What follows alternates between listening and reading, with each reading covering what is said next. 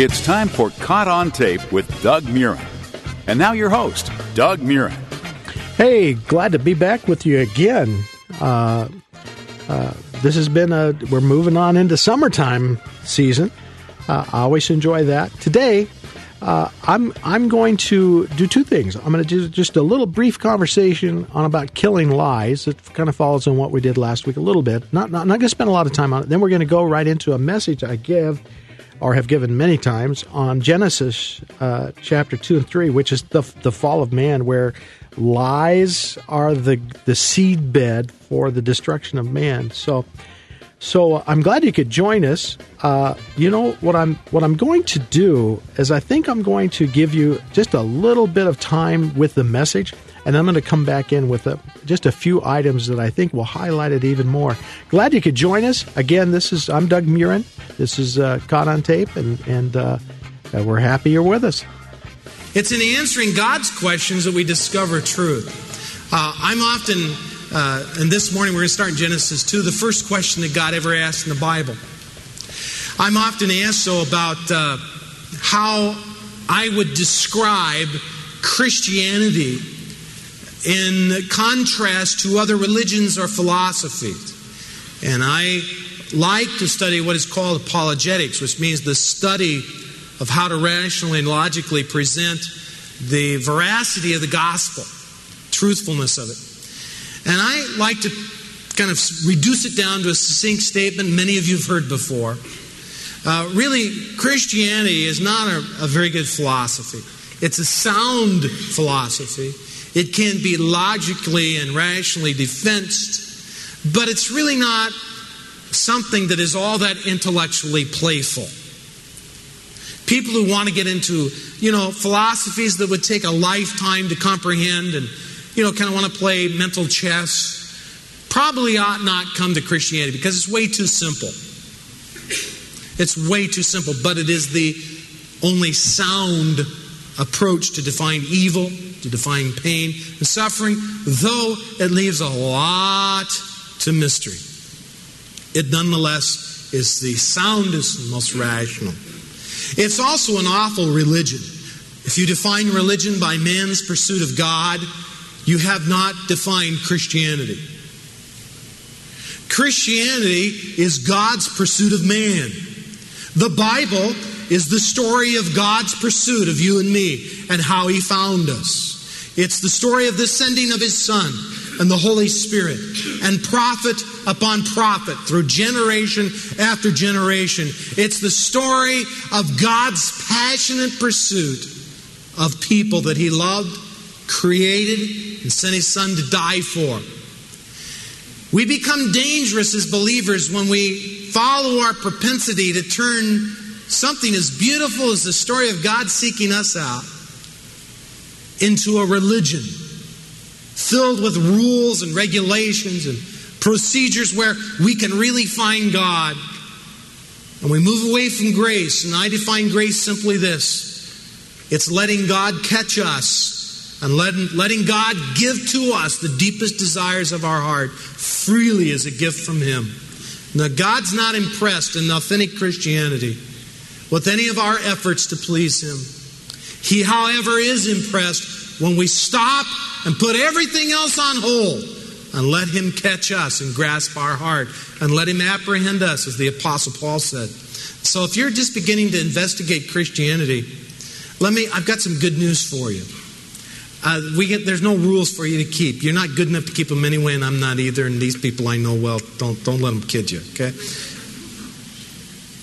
The good news is all you have to do is stop and let God catch you, and then let Him live in you. One man has said that those who allow Christ to master them master every circumstance in their life. So as we read the Bible, we're going to listen to one question from God, and it's going to be, where are you? I want to describe it to you. We go to the Garden of Eden in Genesis 3, and we're going to go to the Garden of Eden, very famous scene. I doubt that there's a person here that hasn't heard of, the serpent and Adam and Eve and the apple and all that stuff, though there's no apple here. Boy, you guys are so serious. What happened to you while I was gone? If you've been invaded by aliens, or, turn the person next to you and give them the old East Side chant. Lighten up. Okay, just tell them, lighten up. You can't be uptight and know God. That's a rule. It's impossible. And you're so serious and uptight, you would think that life was hard or something. In Genesis, God asks the first big question, where are you? Why are you hiding? What's your secret? It's really what he's saying. What's your secret that's keeping you from me? Why are you hiding? Where are you? Why don't you stop for a minute? Let me catch you. The Garden of Eden is a scene of courtship. It's where Adam meets Eve. It's a scene of deep fellowship with God. God walks with them in the cool of the day. But it's also a battlefield. It's a battlefield between truth and error. And so as we go to this scene, it's as our lives are, a very composite scene. It's one that has a lot of nuances to it and one that takes a lot of discernment to live through. So let's read Genesis 3 and see what God has to offer us in way of his first question posed to us. Verse 1 says, Now the serpent was more crafty than any of the wild animals the Lord God had made. And he said to the woman, Did God really say, you must not eat from any tree in the garden? And the woman said to the serpent, We may eat from the trees in the garden, but God did say, You must not eat the fruit from the tree that's in the middle of the garden. You must not touch it, or you'll die. You will not surely die, the serpent said to the woman, for God knows that when you eat of it, your eyes will be open, and you'll be like God, knowing good and evil. And when the woman saw that the fruit of the tree was good for food, pleasing to the eye, and also desirable for gaining wisdom, she took some and ate it. She also gave some to her husband who was with her, and he ate it. Then the eyes of both were opened, and they realized that they were naked. So they sewed fig leaves together and made coverings for themselves. A little cartoonish, isn't it, when you begin to think about it? Then the man and his wife heard the sound of the Lord God as he was walking in the garden in the cool of day, and they hid from the Lord God among the trees of the garden. But the Lord called to them. Here's the big question. Where are you? And he answered, I heard you say in the garden, I heard you in the garden, and I was afraid because I was naked, so I hid. You can see their immediate response to what we call the fall of man, a state we all are in. We're susceptible to really ridiculous and unfounded fears, and we are prone to hiding and trying to hide from God and think we pull it off. We hide from one another, and it's a really sad description of our state in need of Holy Spirit renovation, restoration, redemption through God, through Jesus Christ. In verse 11, he said, Who told you that you were naked? Have you eaten from the tree that I commanded you not to eat from? And the man said, The woman you put here with me, she's a problem. That babe over there is a problem, Lord, I'm going to tell you.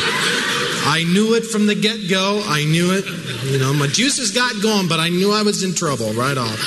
Then the Lord God said to the woman, And what is it you've done? And she said, Well, it's a serpent. You should know better than put the serpent in here. And so God gives all three of them, basic description of the state that they've created. These aren't so much punishments we read in the rest of the chapter as a condition and state of affairs because disobedience and what we call sinfulness or defiance to God has entered this realm, and that's when this planet changed. In Genesis 3, that's when the potential for nuclear holocaust started. That's when SNL started. That's when all the bad stuff we know about started right here. This is what got it going. Okay, again, this was a message I gave a few years back called Questions That Jesus Asked, which we would say in this case, Questions God Asked. In this one, we were, of course, learning, where are you? Where are you hiding? Why are you hiding? Lies are interesting things. I want to just give you a little rundown here.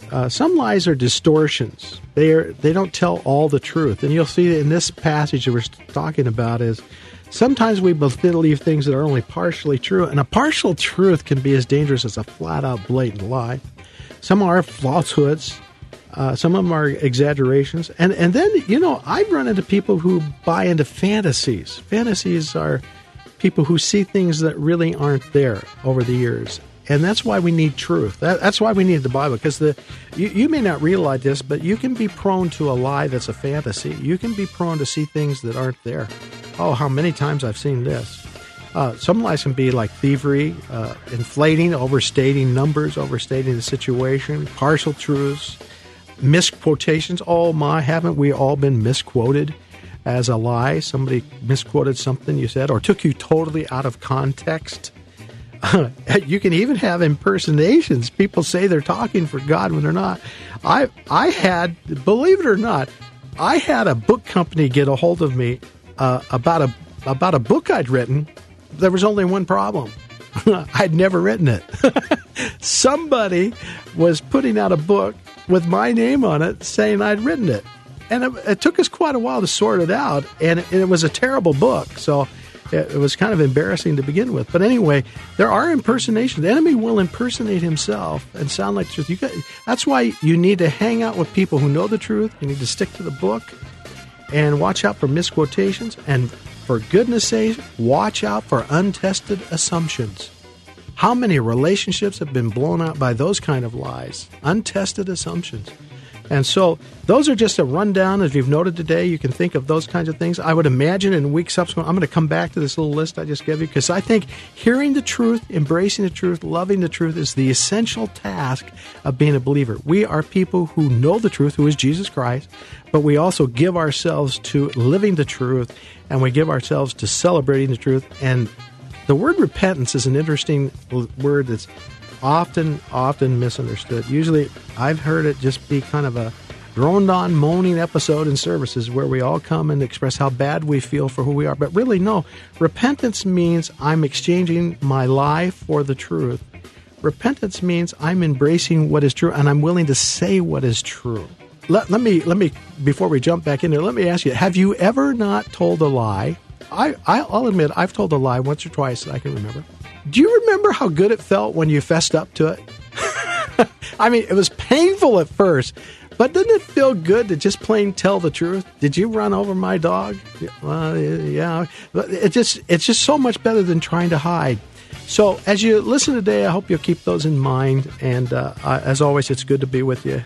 God bless you. Enjoy your time as you absorb what's being said. This month, we'd like to make an offer available from our friends at Faith Life Bible. For any gift at our website, DougMurrenRadio.com, you will receive this month the hard copy Bible from Faith Life. This study Bible is loaded with the latest in Bible scholarship and will be sent right out to you by our friends at Faith Life. Or you may mail gifts to Doug Murren, caught on tape, at 1806 5th Street, Wenatchee, Washington, 98801. Please forward any questions to doug.murren@gmail.com. You will love this hard copy illustrated Bible. You can also receive an offer from Faith Life and the Murren Group for Bible software packages by any size gift at dougmurrenradio.com in the gift section.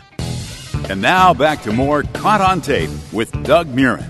The point of this chapter, though, that we want to look at is the big question. It's the first question God asks in the Bible. Where are you? And why are you hiding? And what has separated me from you? I've come to have fellowship with you in the cool of the day, and you are not here. This chapter lists to our clear observation what I would call, and what has been called by theologians for centuries, the primary calling of man. I'm often asked, how can I know the will of God? How can I be certain I'm fulfilling what He's called me to be? And this chapter contains the answer to that question. I like to say, first off, you must fulfill the primary reason God called you before any other callings will have a chance of coming into perspective. We are primarily called to love God and to enjoy Him all the days of our life. We are called primarily to be creatures who have intimate fellowship with Him. That is our primary call. All other guidances, all other callings grow out of that one fulfillment of our being, which is to know God and to know Him intimately. Now, one of the unfortunate things that's happened in evangelicalism is we've made Christianity to be as though it were only a series of crisis events and decisions we make. For example, I've been born again, so that settles it. I said a prayer one time, or I looked up or something, and I'm really okay now. Or I've been baptized in the Holy Spirit, or I've been baptized in water. All essential foundation to our relationship with God. But let me tell you, those are only starting points for what God really called us to. Christianity is in its essence man stopping to be caught by God so we can be intimate with Him. That is why Jesus Christ came.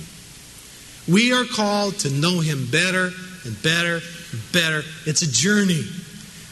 Being satisfied that we're born again or filled with the Spirit, baptized in water, would be something like saying, tomorrow morning I'm going to set out on a journey in my car to New York. And getting about 3 blocks down the road, say, well, I got a good start, I may as well stop. Do you see what I'm saying? We're on a journey, we're pilgrims. And if you're considering Christianity, I've got good news for you. It is not a crisis event. It's not fire insurance from hell. It's a lifelong committed devotion to follow Him and answer this question every day. Where are you? To be a believer is to stop hiding and be apprehended by God every single day of our life. All of the health in our, I'm convinced, physically, emotionally, spiritually, intellectually, grows out of our regular practice of stopping long enough to let Him catch us. I want to sell you on that today. I know of a woman who in her mid-70s met Christ on her deathbed. I know the whole story very well and very intimately. I knew the woman.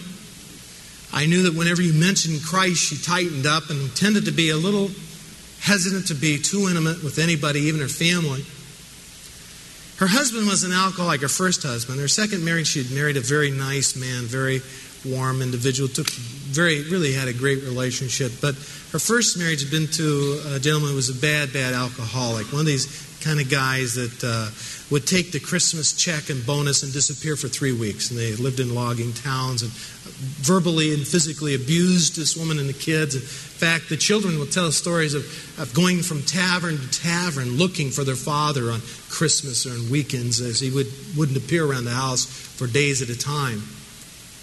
It was in this milieu of this just despicable relationship and kids impoverished and all that she found she was with another child and was in the 40s and she panicked and didn't know what to do and went to a back alley abortionist and had an abortion. Now you got to know this woman was very upright.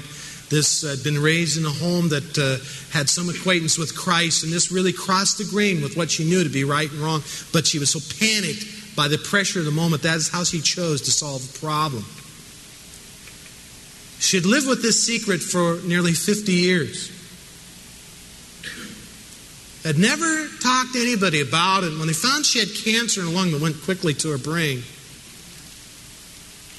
she shared with her son the story she had carried her whole life and had never been able to talk to anybody about. And when she began to tell the story, she began to ask for forgiveness. And at that moment, for the first time in her life, she found herself able to receive Christ. This dark secret had blocked her. It had been that which had blocked her and obstructed her ability to know God or even want Him. And that's a very painful story, and that involves something really very serious. But I'll tell you what, there are a lot of us here who maybe don't have sin that keeps us hiding. A lot of times it's our success in our activities. I have recently come to believe that as perfect as an individual as I am, and I'm not perfect, I think there is something honorable about saying I've got room to grow in. I think there's something wonderful about that. And so I'm not afraid to say, I'm come to convince that I'm pretty certain I was adrenaline addicted. I have a great propensity to it, stress addicted, where I've got to have my plate fuller than can be accomplished because I feel then energized by that. And it's a way that I kind of hide from God sometimes. Not as long as you do, but for short periods of time I hide from God. And it kind of came to bear. There's this gentleman named Colonel Rutledge who wrote a book called In the Presence of My Enemies. And he describes how he met God in a North Vietnamese prison. And he said the first few nights he found himself in the darkest dark he'd ever been in. Dungeon was just pitch black, and He had no music, he had no activities, he had no successes, he had no education, he had no aeroplane, he had no activities, he had no friends, no family. All of the noise that had filled his life was shut off, and he found himself in a dungeon silent by himself. Which kind of reminded me of an old Beatles song. You remember the one they did on Sgt. Pepper's album? They had one line in there that was pretty good. What do you see when they turn out the lights? What do you see when they turn out the lights? And Rutledge said, when they turn out the lights every night and he was by himself and no human contact, what he saw when they turned out the lights was absolutely nothing. That he'd built his life and constructed it with absolutely nothing. And he realized there was a deep, empty cavern in his life. And he found that he wasn't alone in that dungeon, that God was there. Now, he'd heard about Christ, and he'd, thought about it. His wife wanted him to go with him to church often, and he thought that's kind of silly. But then he found when everything was shut off and he was truly silent, God came and apprehended him and caught him in that North Vietnamese prison because he shut off the noise. And here's what he said in this book. It's unfortunate that every man and woman on this planet can't have everything else shut off in their life as he did at some point so they can be caught by God. Christianity is not primarily God hollering out, or man hollering out to God. Christianity is primarily stopping and answering this question, letting God speak to you where you are. I keep a little journal. I don't like to spend a lot of money on them, so I go get these cheap $1.50 little notebooks. I put a date, I kneel down or I sit at my desk and I've read my 5 to 10 chapters, and I then sit before the Lord and I say, God, I want you to catch me, and I am listening. And here's how God will speak to you. He will sometimes cause a verse that maybe you've just read come to be lifted and highlighted in your life. I encourage you to write that down. He gave me a couple Psalm verses the other day. Sometimes it's a word. The Holy Spirit will inspire a word. It may be like love. It may be like lighten up. It may be like, patience. It may be one word. I find one word, and out of which comes a sequence after several days of kind of insights. I think the Lord sometimes will use other people to speak into your life, and if you're in listening prayer, you may recall something that somebody said to you, and you realize, hey, that just was not an aside comment. That was something God wanted me to assimilate into my very being. If you will take 10 to 15 minutes a day in listening prayer, I promise you, your entire life will be revolutionized. And you are not authentically a Christian until you pause to answer this question. You are not authentically a follower of Christ unless you stop running for God, unless you stop chasing after Him, and you kneel down, or whatever you do in your car or wherever, you stop and say, God, catch me through Jesus Christ. And that is what grace is. Grace is the end of your pursuing God, and you're stopping long enough to answer the first great question that God asks. Where are you? I am here, Lord. Apprehend me and know me, and let me fulfill this call to be intimate with you. When you've been intimate with God, all other factors in your life begin to come into focus. I guarantee you. Test me on it. Hey, you've been listening to message today on Question Jesus Asked. We've got several more of those questions we'll probably go over in ensuing weeks. Let me tell you what we're doing now with the Murren Group is we are doing live radio shows at some select churches. All you have to do is ask and you'll probably get selected. And we also are doing things that I think are so important, schools of evangelism. And if you would like to host one of those or be aware of those, you're really encouraged to do that. We also are excited to give you the opportunity to be able to support financially our purchase of airtime. We have some other stations who want us. I'm very slow to move, but our prayer is this: we are really wanting not just to entertain Christians. We're wanting to equip Christians and to reach the people who need to know Christ as their friend and Savior. And so we're giving ourselves to doing that better and better and better all the time, and everything's invested in us. It goes into doing that better and better and better all the time. And in subsequent months here, I'm going to be including some other personalities with me in the show, so we can pass that on to different kinds of stylings in this regard. So God bless you, and thank you for considering us in your giving. And you can go to our website, DougMurrenRadio.com, DougMurrenRadio.com. Most of you have a computer, you can go there. And I have an address where you can mail your gift, or you can go to PayPal, or however it will guide you there. I'm sure it's very clear. And thank you again. We love you, and God bless you for your considering us. This month, we'd like to make an offer available from our friends at Faith Life Bible. For any gift at our website, DougMurrenRadio.com, you will receive this month the hard copy Bible from Faith Life. This study Bible is loaded with the latest in Bible scholarship and will be sent right out to you by our friends at Faith Life. Or you may mail gifts to Doug Murren, caught on tape, at 1806 5th Street, Wenatchee, Washington, 98801. Please forward any questions to doug.murren@gmail.com. You will love this hard copy illustrated Bible. You can also receive an offer from Faith Life and the Murren Group for Bible software packages by any size gift at DougMurrenRadio.com in the gift section. Caught on Tape with Doug Murren is a listener and friend-supported program. Your help with the show and expanding the evangelism events of Doug Murren is appreciated. You can write Doug Murren, Caught on Tape, at 1806 5th Street, Wenatchee, Washington, 98801. Or online at DougMurrenRadio.com.